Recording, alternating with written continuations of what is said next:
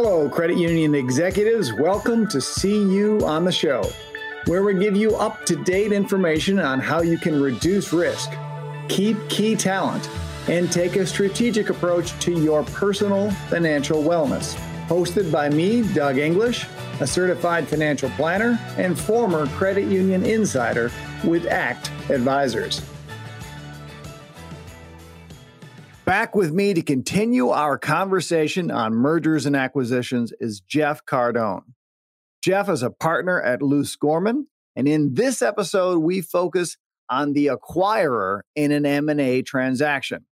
We talk about what to consider before you pursue a merger, how you might consider using subordinated debt, and what documents you need to have in order before you get into acquisition.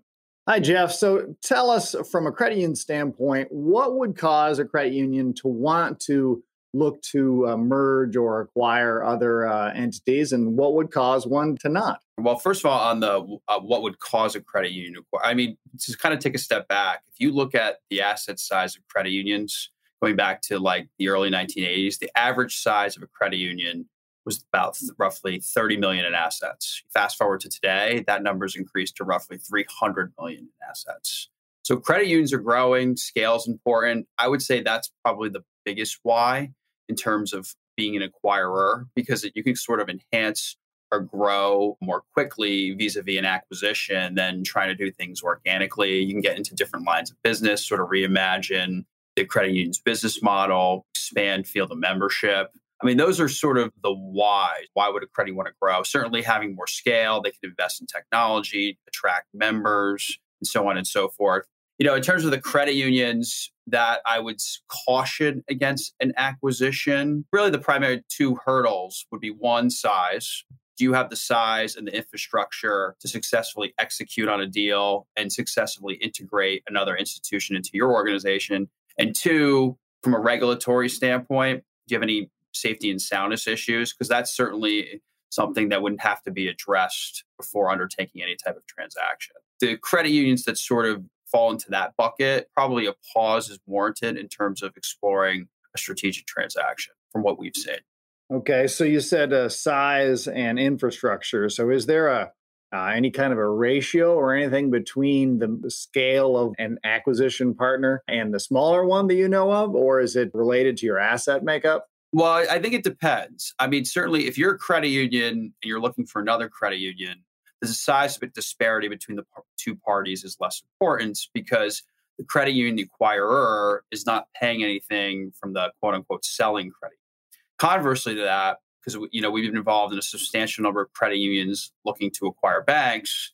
Here in that situation, credit unions have to actually pay for the bank. So certainly they got to have the capital and scale to execute on that. So generally what we typically see for that, I mean, there's no real rule of thumb, but generally the bank's asset size relative to the credit union is roughly in that 10 to 15, 20% range from what we've seen. Excellent. Excellent. So in one of our other podcasts, we interviewed a CEO that had been involved in a lot of transactions on both credit unions buying credit unions and credit union buying banks. So that ratio is one we did not capture before. So did you say 10 to 20%? Correct. Yes. I would say really the bottom line is what's going to drive that ratio is going to be the credit union's sort of net worth and capital to execute on that. Because the one for credit union mergers, the benefit to that is the acquiring credit union doesn't have to pay anything. The downside to exploring credit union mergers is finding a really attractive candidate. Because a real healthy credit union, what's the real incentive for that credit union to join with your organization? You know, how are you going to incentivize that credit union? Why would they want to merge? Because a lot of times what ends up happening, it's a credit union that may have FOM runoff or may have some safety and soundness issues. So it's not necessarily, even if it doesn't rise to the level of like a supervisory merger, it may not necessarily be a real attractive merger from an acquired credit union standpoint. Conversely to that, when you're buying a bank, while yes, you have to pay for it, at the end of the day, price is going to sort of drive the attractiveness of the acquirer more so than even the social issues. Not saying social issues aren't important. So that kind of leads to, okay, when the asset disparity with having to pay, you're really going to have to look at the credit union's net worth and do they have the capital? What are they going to look like on a pro forma capital basis following an acquisition of a bank? Because remember, when you buy a bank, you're buying out the shareholders, you're buying out the equity of the institution. So that equity is going to go away, which is going to sort of dilute the acquiring credit union's net worth on day one. Now, you hope over time, the accretiveness of the transaction, the earnings you're picking up, the ability to enter into two markets, for example, enhance commercial lending, CRE, C&I, et cetera, that would sort of offset that initial dilution in net worth. And that's the real attractiveness for credit unions in terms of looking at banks or acquiring banks. Yeah, what we heard in our other podcast on M&A was that the bank transaction, as you said, is all about price. It's a business transaction. It's just come up with the cash to pay for the institution and the stockholders are happy. But the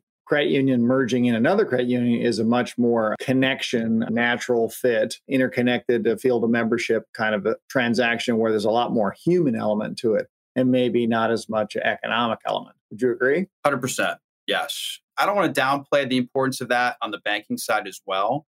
But certainly on the credit union side, I mean, the social issues are paramount. If you're an acquiring credit union and you want to attract a healthy, very viable selling credit union, what are you going to offer them? For example, ensuring that their members are treated the same as the acquiring credit unions. I'm working on a transaction right now where a selling credit union is what's great importance to them is they have a lot of relationships with schools, universities. And they do a lot of grants and scholarships and so on and so forth. And so we've spent a lot of time negotiating as part of the definitive merger agreement, real covenants and promises of the acquiring credit union that they're going to preserve that for the foreseeable future. So, things of that sort, the culture piece is, I wouldn't say more important. It's more of an emphasis in credit union transactions than bank transactions, because again, you're not paying it. Because even for banks, look, they may not love the culture. They may say, look, we don't love partnering up with a credit union, but your price is so much better than what's out there. I mean, that's ultimately going to be the deciding factor from what we've seen. Do you have any feeling for trends in the transaction area? Are credit unions mostly buying credit unions? Is it more credit unions merging in other credit unions versus credit unions merging in banks? Let's put it this way. I would say it's still credit union. Credit union is more common. But certainly credit union acquiring bank is certainly picking up steam. I mean, we were involved in the first credit union acquisition of a stock bank. This was back in 2012. So there was only one at that time. Fast forward, like pre-COVID, that was up to 20. We've been involved in a substantial number of these deals in 2021. So that's certainly picking up steam. Because again, what's happening too is, number one, with the way the market is, these selling banks, particularly smaller, closely held banks, they're looking for cash and a liquidity event rather than another acquiring institution's currency vis-a-vis a stock acquisition or merger. And so credit union is quite attractive because they have the scale, they have the capital, and no longer is that the path of least resistance, selling to a credit union or a credit union acquiring a bank, because these deals have gotten done. There's a regulatory framework from getting done, both the NCUA and also with the bank regulators as well. So I think that's going to lead to more deals with credit union bank going forward. That is perfect tee up for the next question. You, the credit union leadership, have determined that you're going to be interested in looking to acquire either banks or merge in credit unions. What do you need to do from getting your ducks in a row? You've determined asset-wise you're big enough. You've got the infrastructure, you got the capability. What's your next step? I would say, number one, if you are particularly looking for banks, the most important thing from a safety and soundness perspective is going to be your capital, your net worth. And so to the extent, if you're overly capitalized, that's great. If you're, hovering around that 7-8% range, you should very much be exploring secondary capital or subordinated debt, which if you're low income designated credit union, you can do that right away. If you're not, and your assets are greater than 500 million, you can start exploring the sub debt markets starting in 2022.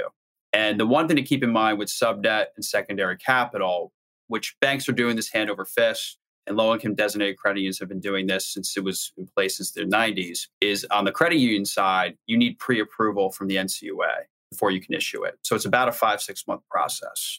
So I always advise boards of credit unions is you really want to maximize your tools in the tool chest.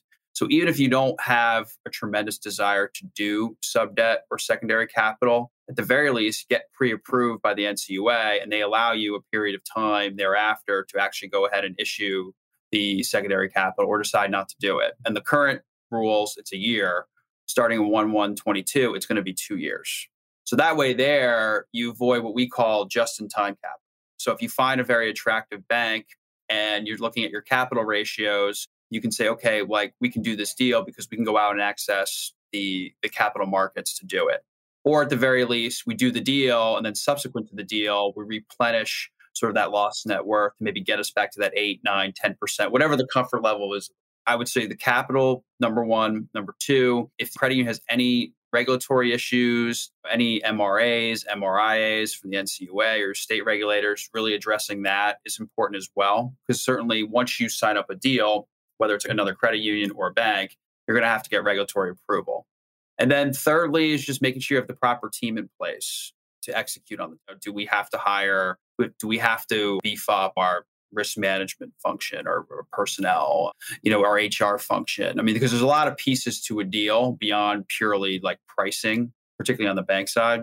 So I think that's going to be important too. And then lastly, start thinking about from a cultural fit, thinking about, okay, what areas we want to expand and grow? Who are potential banks that are out there or credit unions?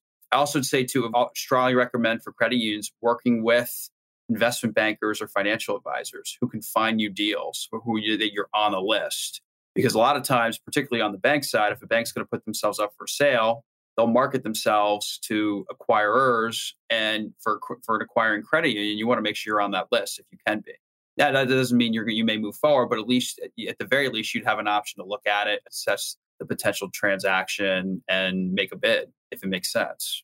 So I think those are kind of the things to be thinking about as an acquirer in terms of growth and expansion. Interesting. This idea of credit unions leveraging themselves through subordinated debt is a new one to me. Talk to us a bit more about who is doing that now. I think I heard you say in 2022 that really becomes possible. To take a step back, sub-debt, if you think about sub-debt, it's sort of a fancy word, but it's all it really is a borrowing. Credit union is borrowing money from investors, and the terms of the borrowing is structured in a way so that it's accorded favorable regulatory capital treatment. So for right now, low-income designated credit unions can issue subordinated debt, or as the NCUA calls it, secondary capital.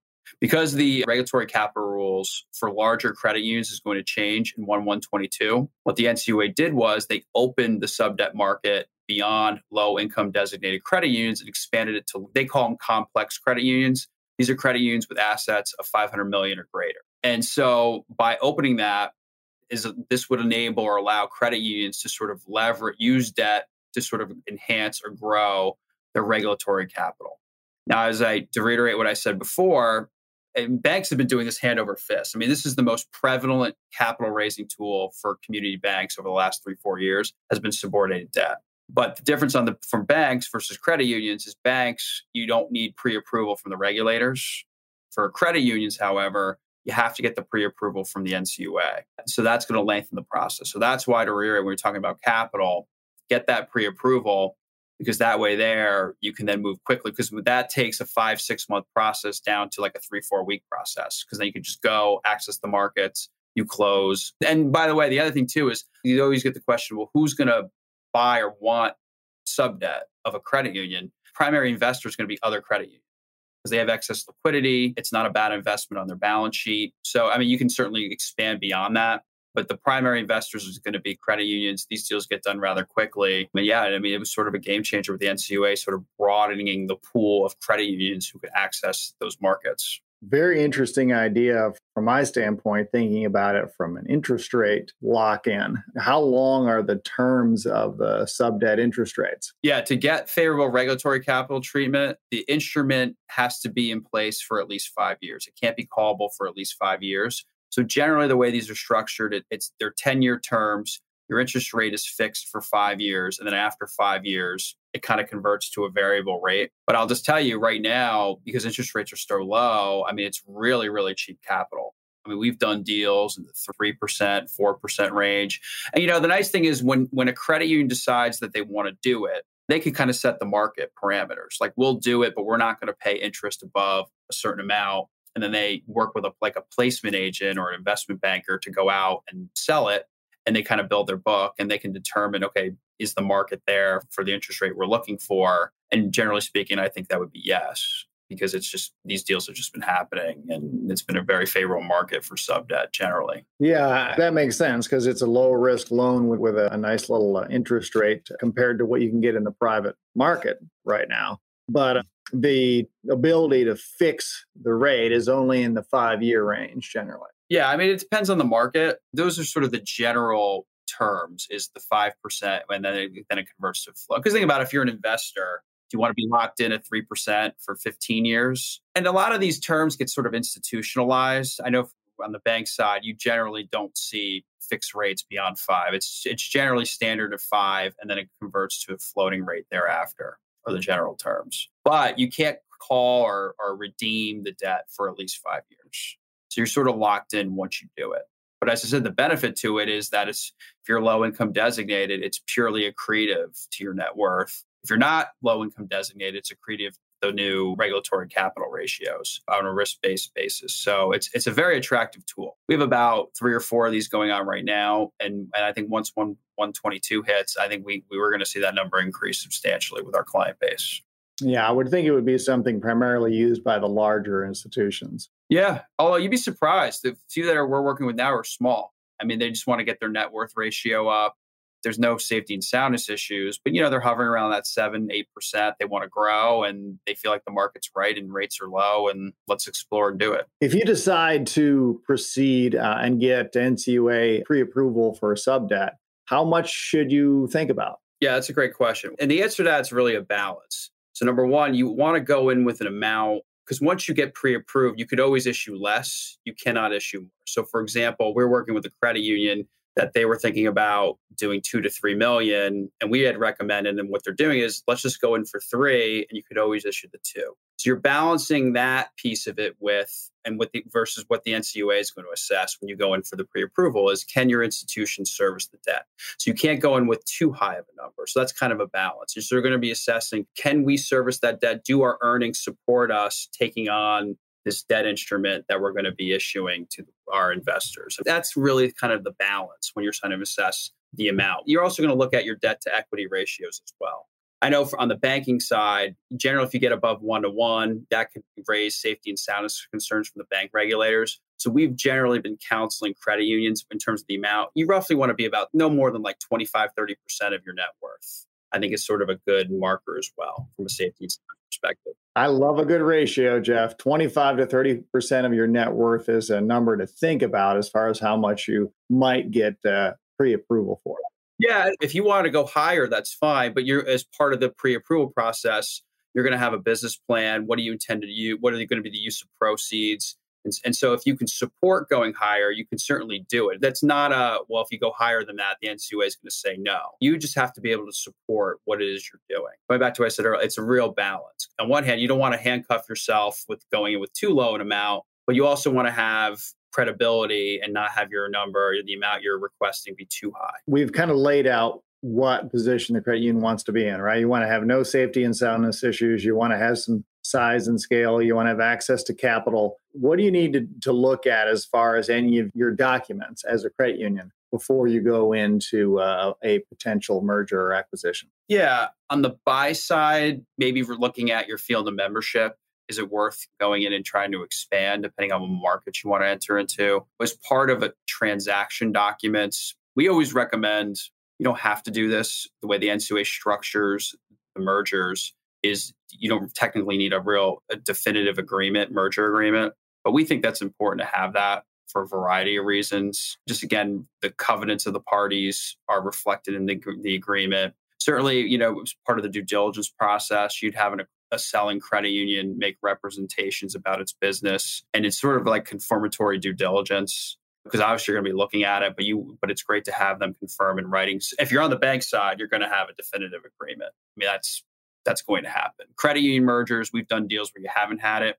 We always try to push to have them, not to over lawyer it. It's just a much better process in terms of deal execution than not having it. I'd say those are the big two. And then as you start getting into the process contracts, really on the credit union side, if you're going to keep all the executives or senior management teams, there's going to generally need to be consistency in comp plans and arrangements. For example, if a selling credit union CEO has an employment agreement, but the acquirer CEO does not, well, do we want to put employment agreements for everybody so they're all treated the same, 457F plans, collateral assignment, those types of arrangements too. So that is whether it's a credit union deal or a bank deal, that is certainly a big part of a transaction, those documents as well. Excellent. Jeff, this has been great information. I appreciate your time and expertise greatly. Any final thoughts for our listeners? The theme of any discussion I have, if you are a credit union and you want to be an acquirer, just be prepared, have an open mind, and consider all your options because you never know what opportunities are out there that will be presented to you.